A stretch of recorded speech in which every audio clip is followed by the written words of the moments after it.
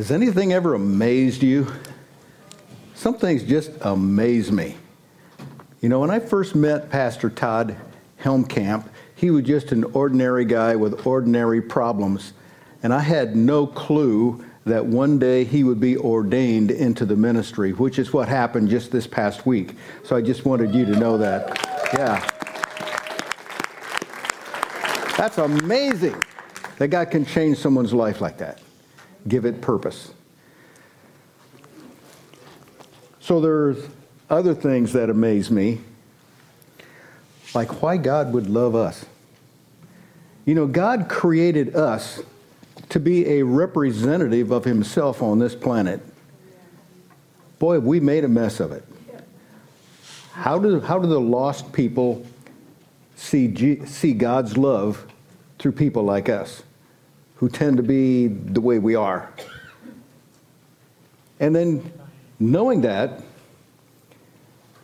we humans could do nothing to communicate with God because of our lostness, he would put together a plan, a way to communicate with us through his Son. God emptied himself of all the glory he had up there, came down to this earth, was born of a virgin on that first Christmas to identify with us. God would do that to show that he loved us. And at the end, allow people like us to kill him, put him in a grave. And on the third day, he proved who he was when he rose from the dead. That is amazing. It's an amazing story. What author could have thought up such a plot, such a theme, with so many intricacies, and have it come out with a happy ending? I have no idea. It's absolutely amazing. So with that theme in mind, we're looking at another of the stories that amazed God's people. It's found in Mark chapter 6, Gospel of Mark chapter 6. All of these stories in this series are in Mark because it seems to be a theme. So we're in Mark chapter 6, and we're going to start in verse 47. Actually, let's back up to verse 46, which I don't think we have on the screen. After leaving them, Jesus went up on a mountainside to pray. Verse 47. Later that night, the boat was in the middle of the lake, and he was alone on land. We're going to stop right there for a minute and just kind of reflect on this, because I want us to see this story is all about giving hope. And you and I should be the recipients of the hope that he gives us. So from that perspective, I want us to look at 7 different aspects of the story that we should find hope in. And here's the first one. We should find hope when it gets dark. It says later that night. That means it got dark out. Jesus was up on a mountain talking to God. We don't know what he's talking about, but he's talking about something. He's relating. He's having a conversation, pouring his heart out to Father God up on the mountain. And he had instructed his disciples to get in a boat and to go over to the other side. So they're in the process of obeying the Lord, doing exactly what God had commissioned them to do, to get this boat to the other side. And it got dark. Has it ever gotten dark in your life? I did some calculating today. My life expectancy, according to actuaries, is 85. Maybe I won't make it that far. Maybe I'll go a little bit longer, but that's the average, 85. Which means I will have spent 21,170 dark nights. Now, typically when you're dealing with a dark night in your life, the best thing to do is close your eyes and go to sleep, right? But I've had some dark nights that have lasted through the daytime. Dark seasons in my life, and so have you. You can't get through planet Earth and through lifetime down here and not go through some dark nights where you've had to deal with loss, where you've had to deal with disappointment, rejection, failure, betrayal. Those are dark nights. Those aren't times we look forward to. Those aren't times that put a smile on our face. The disciples were dealing with a dark night, and Jesus saw it all from the mountaintop in his communication with God. And the disciples were all alone. Now, the only thing they had in common was Jesus. They were all so diverse, so different, opposites, polar opposites. And yet he recruited them all, and he was discipling them all, taking them along this journey. And now they're alone. He's been with them now day and night, but they're all alone. Have you ever felt as a Christian that you were all alone? They knew what that felt like. Light and dark, daytime and night, are relative to planet Earth. It has to do with the Earth spinning in its cycle while the sun stays relatively in a fixed place. That makes day and night. When the sun's shining, you can see where you're going. When it gets dark, you can't see where you're going.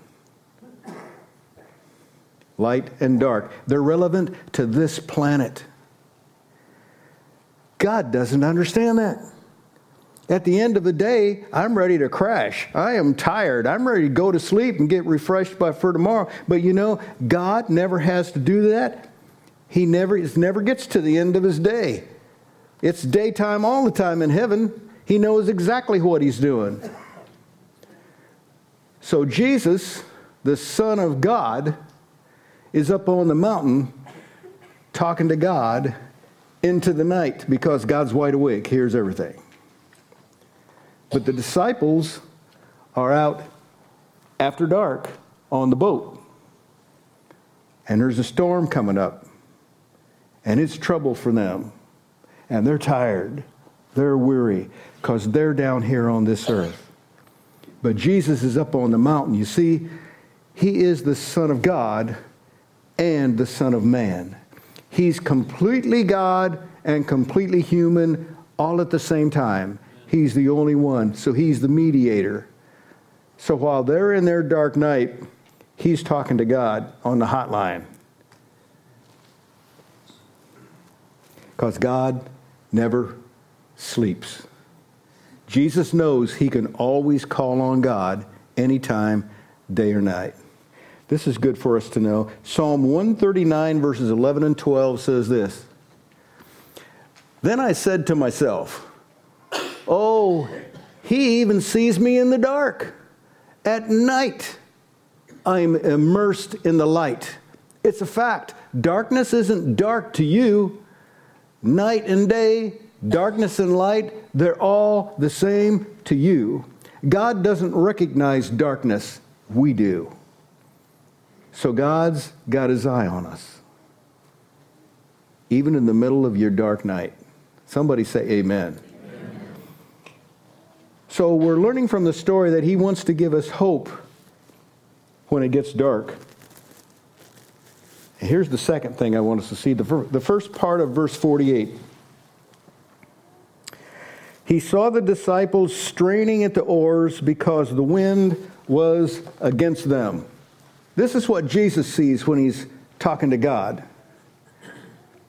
Now, I would hope we would learn something from this, that when we spend our time on our mountain talking to God, we would expect God to show us things, show us problems down here that we can solve, because that's why we're here. We're ambassadors for Christ.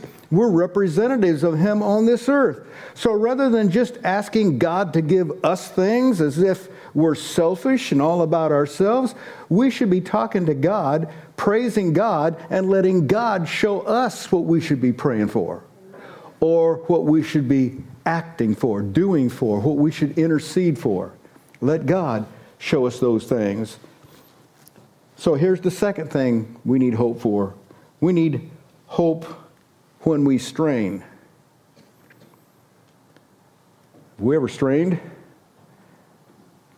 We probably strained at a few things. If you're a mom and ever gave birth to a baby, you know what it is to strain. It just takes everything you got. Some of us guys have tried to lift a weight that we could barely handle. That's straining. But we're Americans, right? We want the easy way. We want the easy method. Give us a tool to do that. We don't want to strain. We want the easy way. But you can't go through life and not have to deal with some things that just make you strain. It's not easy. It's the hard thing. And here the disciples are straining at the oars, doing exactly what they were told to do. Right in the middle of their obedience, they're straining at the oars. Because some things are just hard. I love life when it's easy, but some things aren't easy. They're just difficult. They make us strain. But if you take your hands off the oars, you stop dead in the water. So you can't stop straining. You have to keep doing that. Paul says in Philippians chapter 3, verses 13 and 14, he says, "Brothers and sisters, I do not consider myself yet to have taken hold of it. But one thing I do, forgetting what is behind and straining toward what is ahead, I press on toward the goal to win the prize for which God has called me heavenward in Christ Jesus." I have my eye on the goal. And it's hard sometimes, it's difficult sometimes, but I will not get my eye off that goal. Because no matter what we do, our life's going to be over down here one of these days. So why would we want to drop the ball just before we make the basket? Somebody say amen. This story gives us hope when we strain. And then thirdly, in the same verse we just read, he gives us hope when the wind is against us. Now, they're on a boat this boat has a sail. And if they hoist the sail, and get that sail up there, it's going to catch the wind, and the wind will do the work for them. Unless the wind's blowing the wrong way. Now there's a problem. And this is what was happening. The wind was against them. And they want to go from here to there, not the other way. So the best thing to do now is drop the sail, tie it down so it's not catching any wind, and get your hand on the oars and start straining. Pull, pull, pull. Make that thing go, because you're not going to be able to rest till you get to the other side. And Jesus told us to do this, so we know it's God's will. We just have to keep working against the wind to get to the other side. Have you noticed that sometimes in life, the wind is against you? It's like the harder you work, the greater the wind kicks up. It's going the other way. Now, it would be easy if we could just go with the flow, but when the wind's going the wrong way, you don't want to just go with the flow. You got to do what the Lord tells you to do. You have to press on.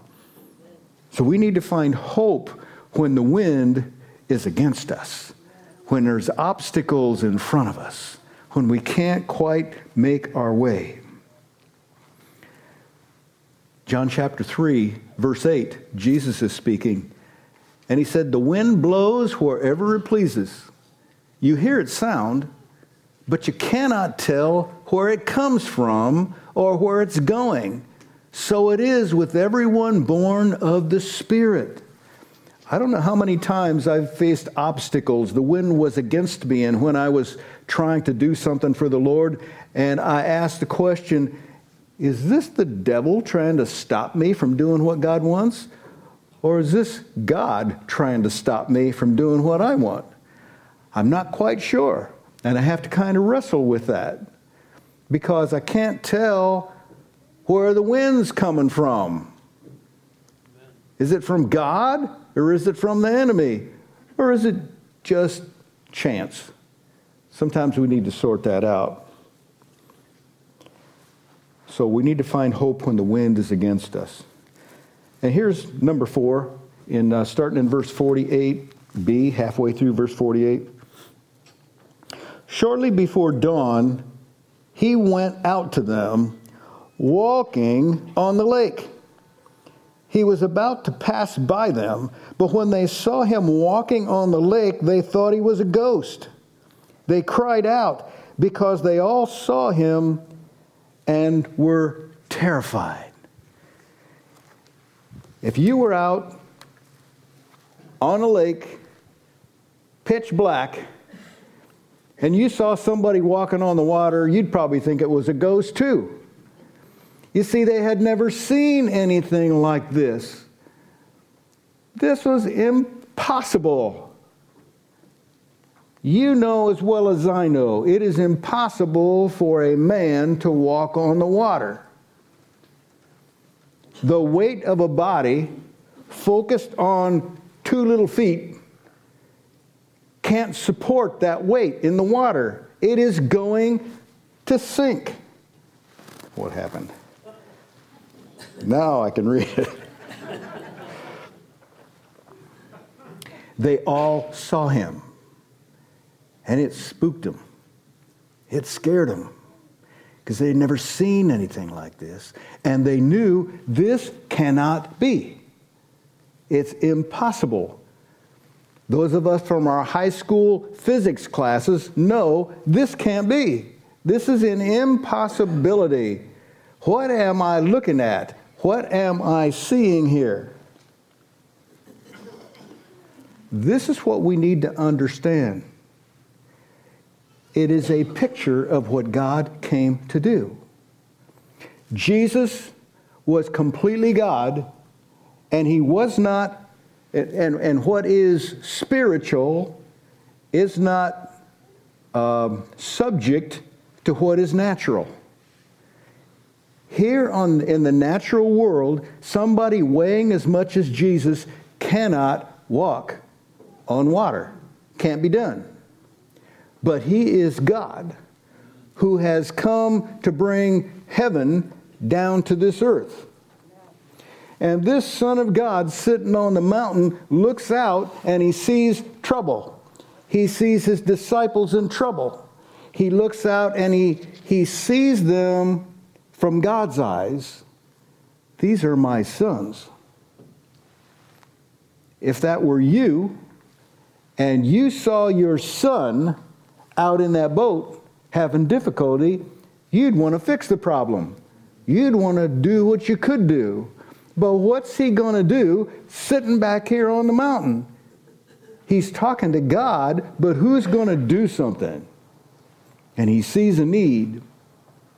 So he gets up, comes down off the mountain, and begins walking.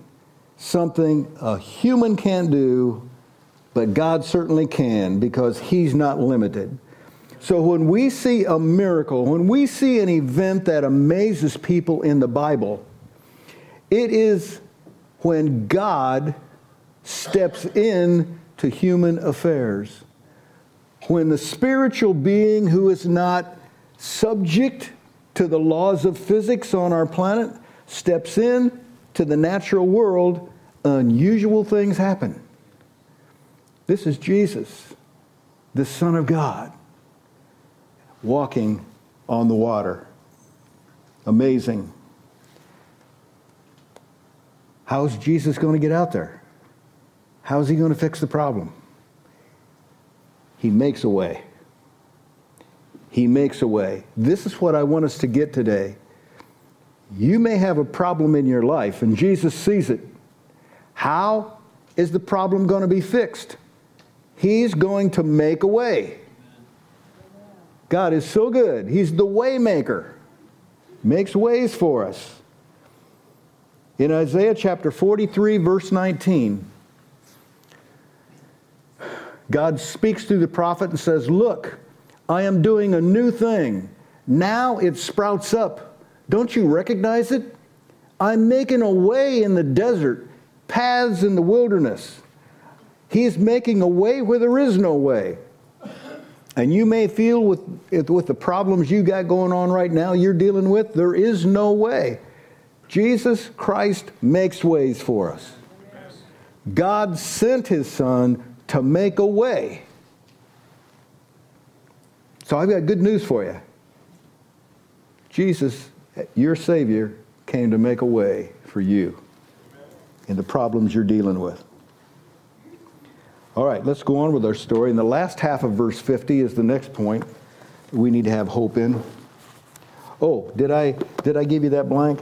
It's the unexpected. He gives us hope in the unexpected. They never expected to see somebody walking on the water. When God works a miracle, it's usually something you did not expect. So give up that idea of claiming the promise. You claiming something doesn't make it reality. God loves to surprise us. If you think you're God and you're the one going to tell God what to do, sorry, it doesn't work that way. God will tell you what to do. Okay, last half of verse 50. Immediately, he spoke to them and said, "Take courage, it is I. Don't be afraid." So here's the fifth one. He gives us hope that he will speak. Sometimes I just want to hear from God. I got to hear a word. I mean, I think I know what I need to do, and it's not going to be easy. But if I'm going to take on that big task, I want to know God's in it. I want to know God's directing me. I want to hear his word. Sometimes God speaks to me through the Bible, something I read in the Bible. Sometimes God speaks to me in a dream. Sometimes God speaks to me through a preacher. Sometimes God speaks to me through my wife. I hate to admit it.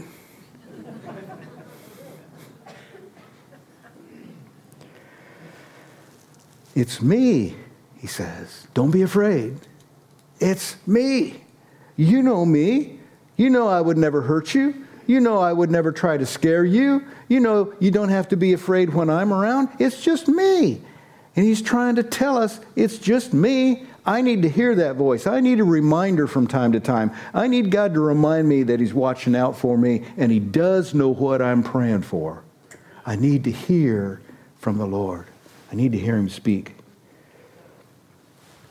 Here's number 6. The first part of verse 51. Then he climbed into the boat with them, and the wind died down. He climbed into the boat with them. I love it. I feel a sermon coming on. He climbed into the boat with them. Jesus did not need a boat. Hello.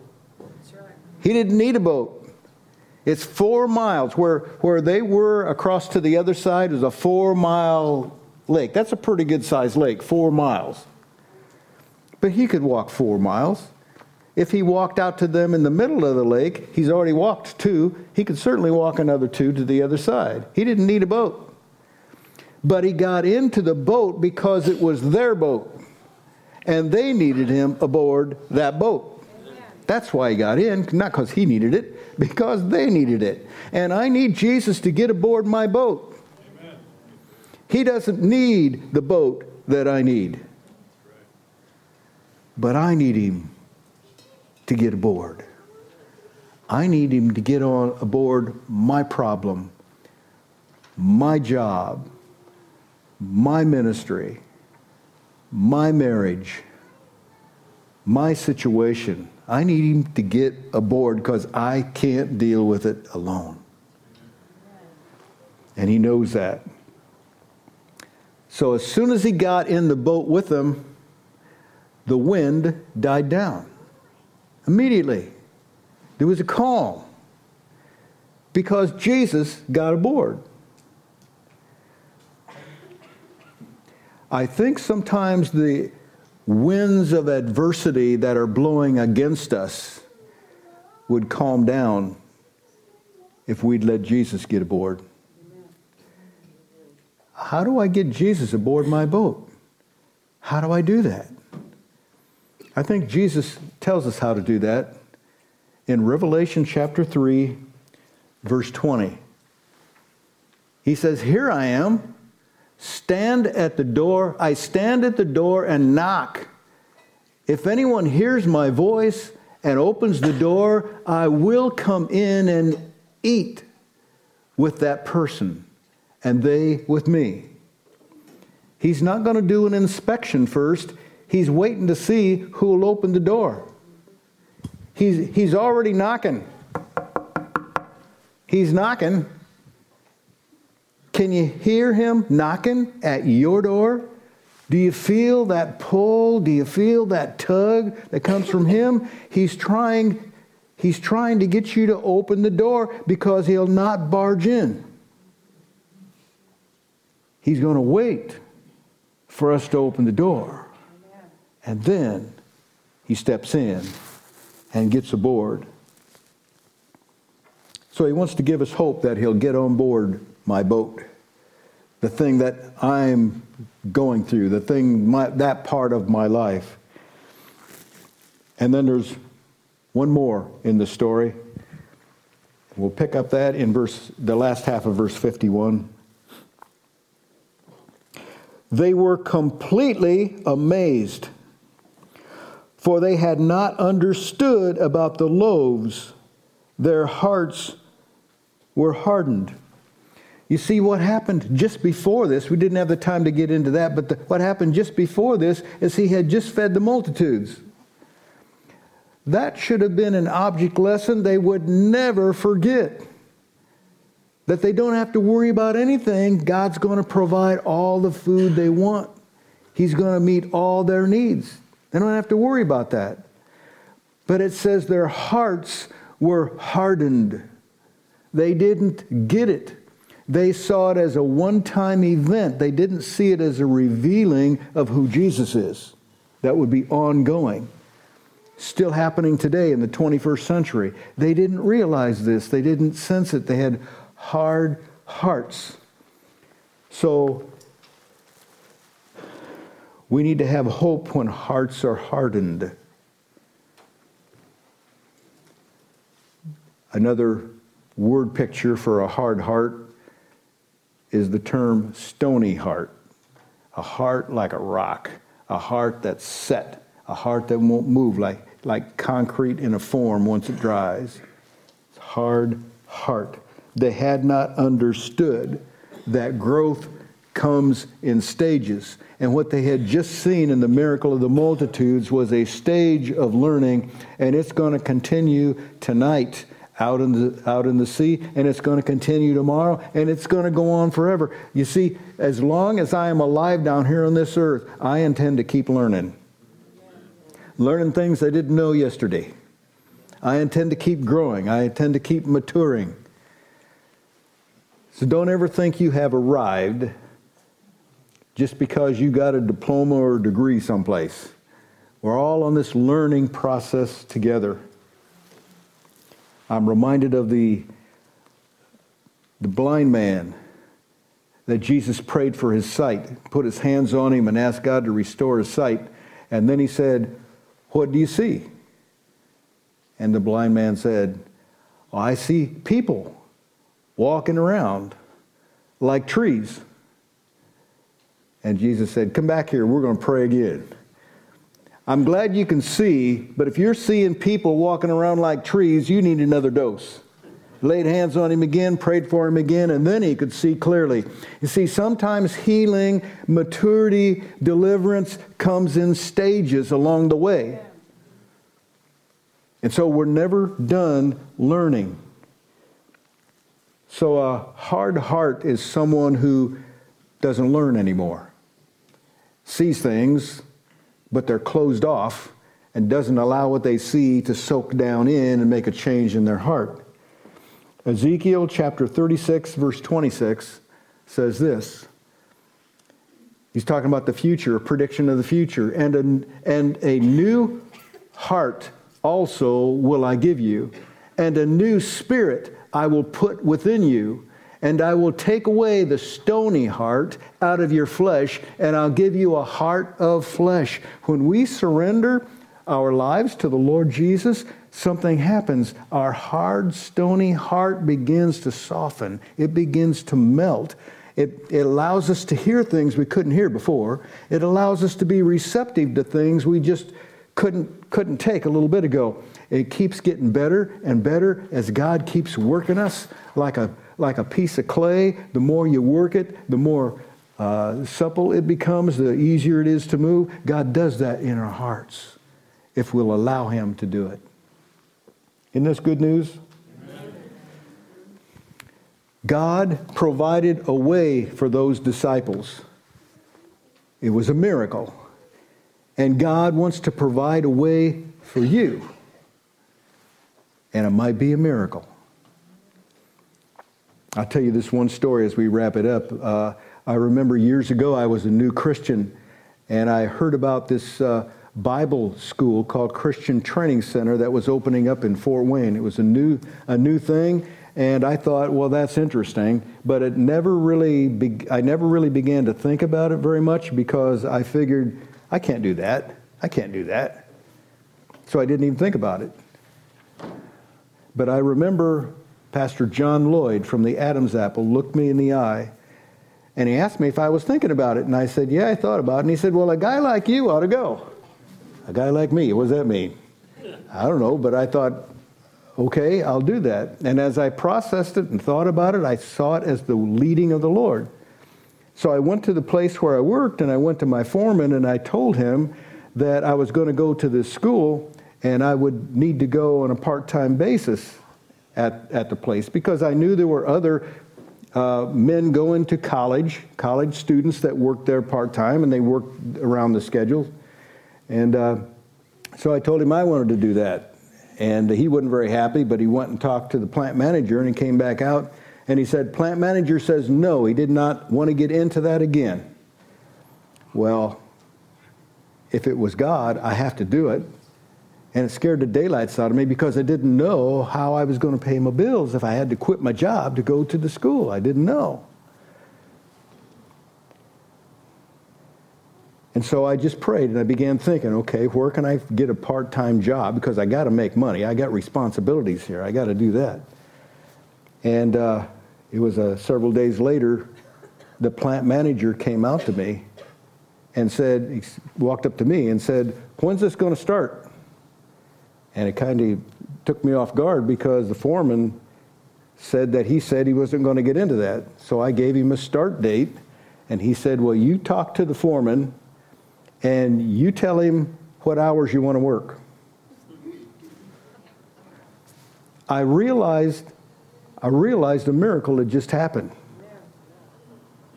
Now, I also figured out that the plant manager had a son who was going to college and wanted to work part-time there. And he couldn't let his son do it and not me. So you see, God made a way. He is a way maker. He will make a way for us no matter what it takes. And we think we got a plan all in place, but God's got an even better idea because He's a way maker. And He's a way maker for you. Let's stand together. I want us to sing a chorus tonight. And maybe you need a way. Maybe you need a way opened up. You need a path paved for you, a way in the wilderness. Let God make a way for you. If there's a situation in your life where you recognize you need a way, you can't do this, God's got to open a path. He's got to open the door. He's got to set some things up for you. Would you raise your right hand? I want to pray. Heavenly Father, you see these hands raised, people who recognize they need you. There's a situation they're dealing with, and they need a way made. They're going through something right now, and they need a way made. And we're going to speak right now, God, to you, and we're going to ask that you would make a way. We're going to speak to the powers of darkness that would try to be a hindrance to that way and tell them to get out of the way. Now, Father, make a way, open the doors, Send angels if necessary, God, to guide us through so that way is made, so that we can prosper and do what you called us to do. So, Lord, make a way, and we'll give you all the glory. We pray this in Jesus' name. Amen.